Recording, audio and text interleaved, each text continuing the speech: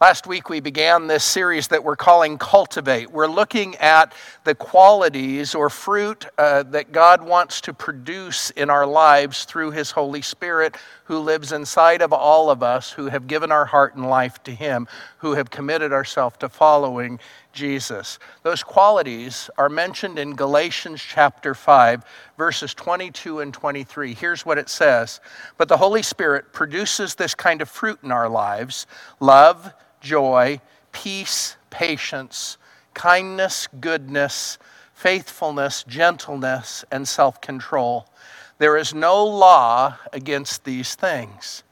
Last week we talked about love and kindness, and today we want to talk about joy and peace. I asked people to share on my Facebook page their top 3 emotions or feelings during this stay-at-home order. And there were only a few hours for people to respond to this before I came in here to record this message. But as of this recording, people were admitting to being or feeling bored or sad or overwhelmed or worried or tired, exhausted, frustrated, lonely, depressed, or anxious. And some did indicate positive emotions. The surprise of loving being at home, and some mentioned feeling hope or anticipation or contentment, gratitude, safety, or just being thankful. But only a few indicated that they were feeling joy and peace in the midst of this. Most who commented didn't mention those emotions, and that isn't surprising. This time of our lives is different than anything that we have ever experienced or lived through. And even the experts are learning and changing their opinions at a fast pace, and that leaves us trying to figure out what to believe and who to trust, and that tends to keep us on the edge. And because of the nature of the pandemic, it has caused some of the things that we normally turn to for comfort during times like this to change also. Many don't feel that they can or should get together face to face with their family members. And caring for you and our community has caused us not to have face-to-face services for the last 7 weeks. And it appears that that will go on several more weeks before we begin to phase back into face-to-face meetings together.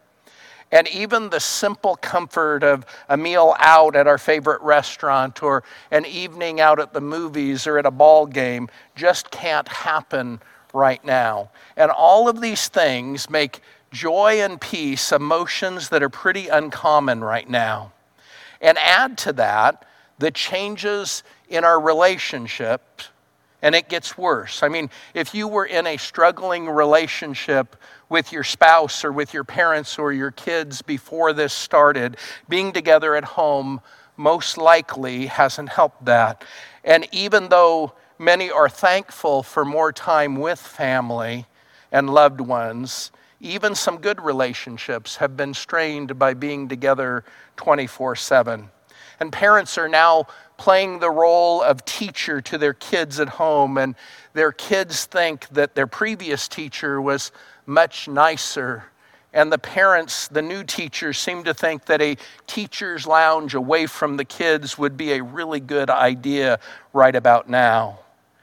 And we seem to be treating even strangers differently. We seem to treat every stranger as if they are a person infected with the virus who is intent on infecting us. Last Sunday, when I was coming here to the landing to hand out communion to people, I stopped on my way at a convenience store for a Diet Coke, as is my habit. As I was coming out, I had my mask on, and there was an elderly man coming towards the door. He also had his mask on, but he had a cane and he was struggling some. So as I came out the door, I held it open with my back to where he would pass. And I said, "Go ahead, sir." And he did this. He went, "No, no, no." It wasn't just that he didn't want me to hold the door. He seemed sincerely panicked by the fact that he might have to pass that close to me. So even our relationships with strangers has changed. So in the midst of this crisis, where so much has changed, where only a few seem to be experiencing joy and peace, today we want to talk about cultivating joy and cultivating peace in our lives. And I guess we should begin by making sure that we have a right understanding of what those qualities are in God's eyes. First, His joy isn't the same as happiness. His joy isn't the same as happiness. We often confuse the two, but they really aren't the same thing. Look at this verse written by Jesus' brother James. Here's what he says: "Consider it pure joy, my brothers and sisters, whenever you face trials of many kinds, because you know that the testing of your faith produces perseverance. Let perseverance finish its work so that you may be mature and complete, not lacking anything." What kind of instruction is this? Consider it pure joy whenever you face troubles of many kind. What does James mean by that?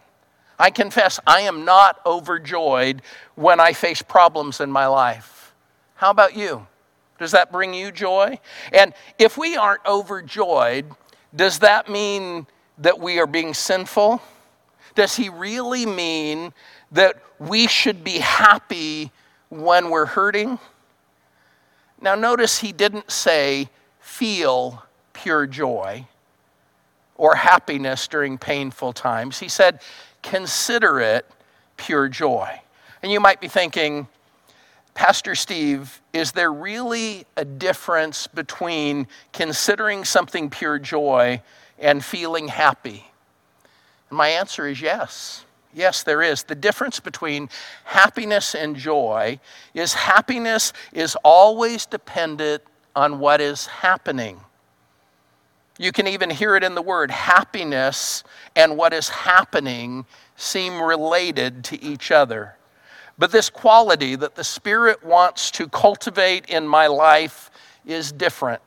I can have real joy even when the things that are happening to me are difficult and painful, because joy isn't just a feeling. It's a character trait that Jesus wants to make a part of my lifestyle, a part of who I am. So if I'm going to let Jesus produce joy in my life, how can we begin to consider these things, these tough times that we're going through, pure joy? Well, there's a couple of things that we can focus on. First, his joy helps us focus on what he is doing. It helps us focus on what he's doing. Verse 3 tells us our difficult times give us an opportunity to grow. It says that the testing of our faith produces perseverance, which does its work in our life, and we become mature and complete in Jesus. Now, I don't like it either, but suffering is a good teacher. And if we're going to suffer, we might as well allow God to do something in our lives and produce growth in us while we're suffering. And so his joy helps us to focus on what he's doing in our life. Secondly, his joy helps me focus on what he has promised to do. One of the reasons that we can consider it pure joy when we face trials here is because if we have trusted Jesus to save us from our sins, and then he's going to save us from our sins and from the problems of this world. When things get really hard, when things get really hurtful and overwhelming here, we just need to remember a pleasant life here on earth is not our end game. It's not our end game. Look at these verses from 1 Peter chapter 1. Though you have not seen him, you love him. And even though you do not see him now, you believe in him and are filled with an inexpressible and glorious joy.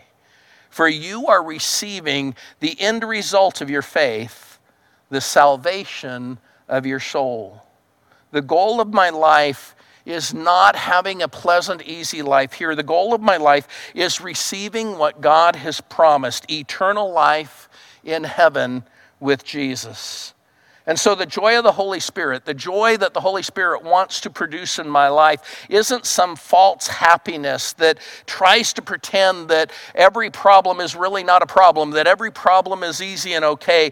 It's the sense down deep that God will use even the worst times in my life to grow me and to make me stronger in my faith and in my ability to help others. And more than that, it is the confident understanding that no matter how bad things get here, because I've trusted in Jesus to save me, I have the promise of eternal life in heaven with him, in heaven without disease or without death or fear or anxiety or loneliness. So his joy isn't the same as happiness. And in a similar way, his peace isn't the absence of conflict. It isn't the absence of conflict.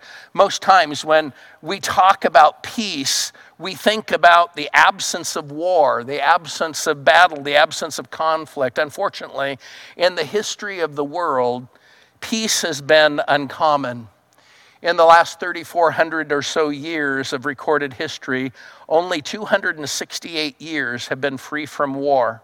And according to one set of statistics that I read, in the 244 years of our country, we have engaged in some sort of conflict 93% of those years.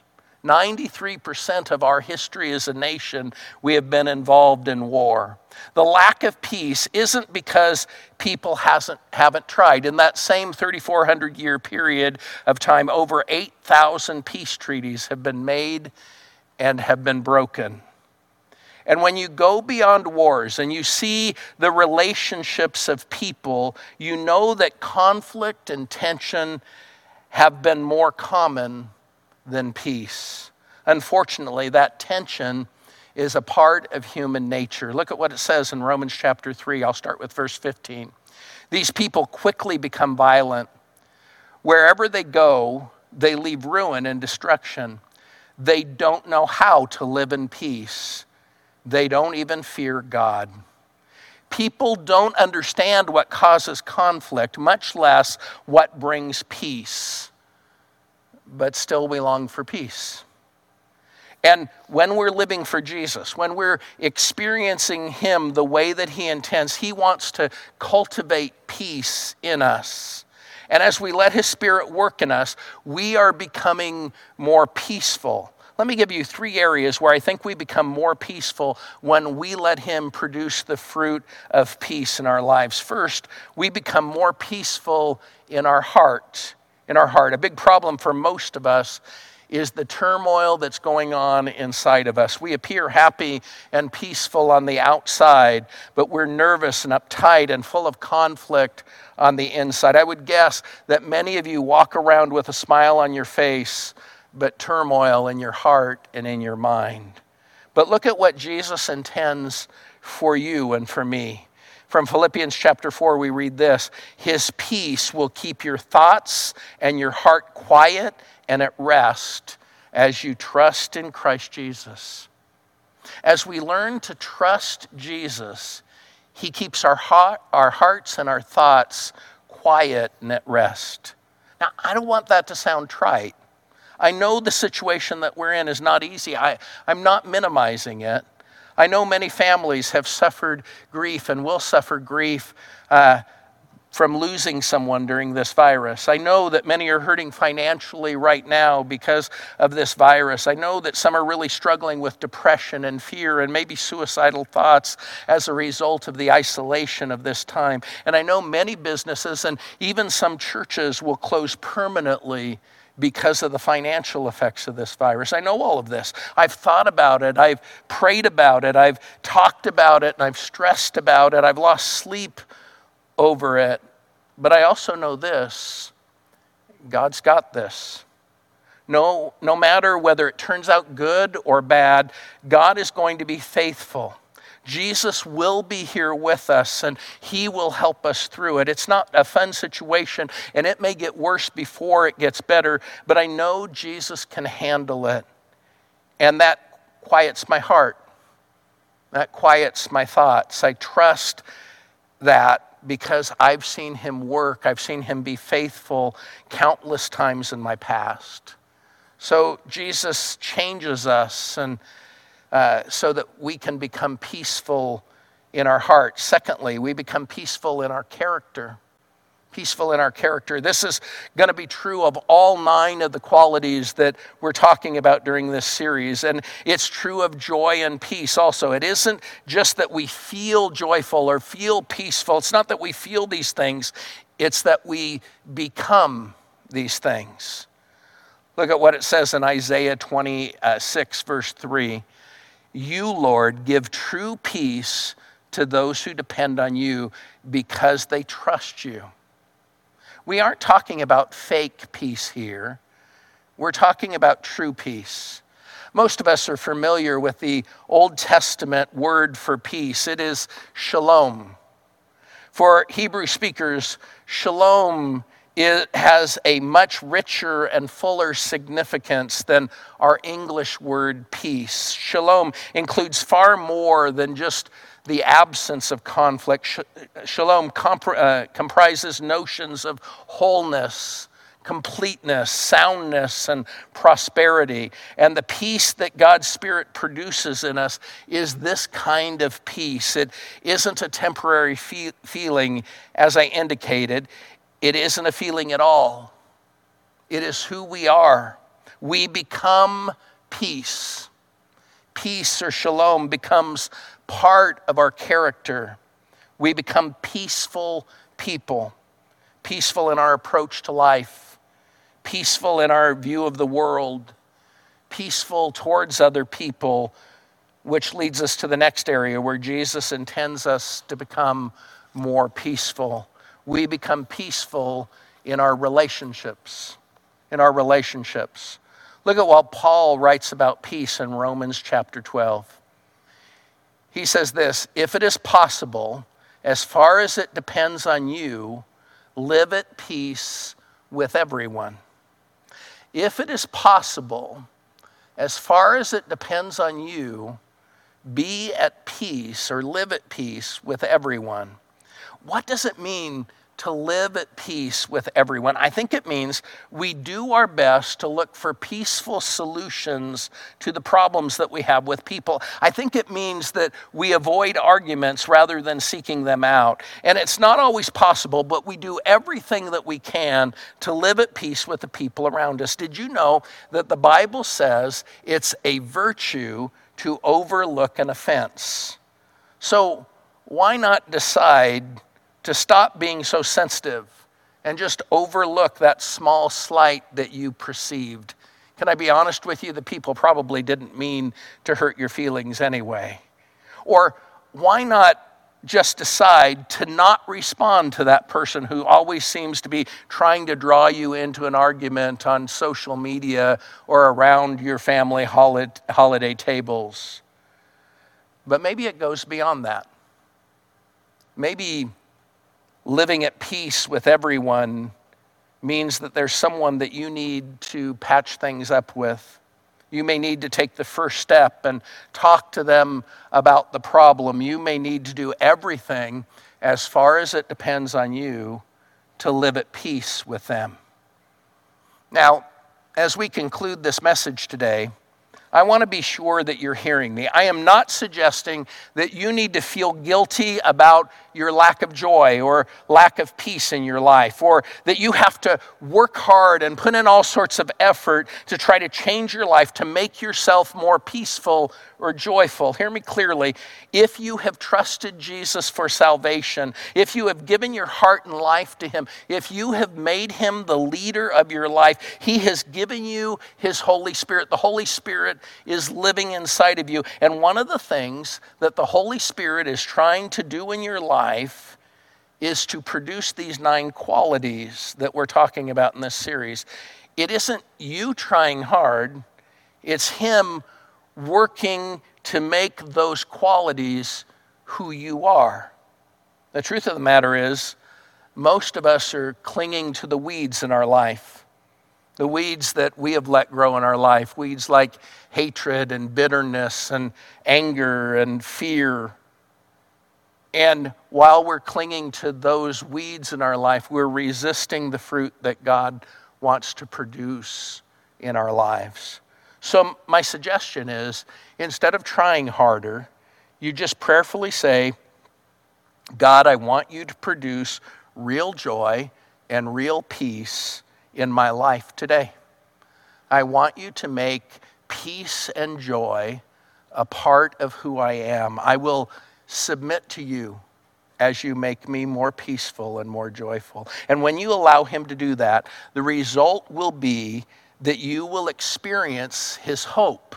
As you experience his peace and his joy, you will also experience his hope. My prayer as we conclude is a prayer that Paul prayed for the Christians in Rome. It's found in Romans 15, verse 13. Let me pray that prayer for you as we conclude. I pray that God, the source of hope, will fill you completely with joy and peace because you trust in him. Then you will overflow with confident hope through the power of the Holy Spirit. Father, make us people of joy and peace as we trust you, even in the midst of this crisis. In Jesus' name, amen.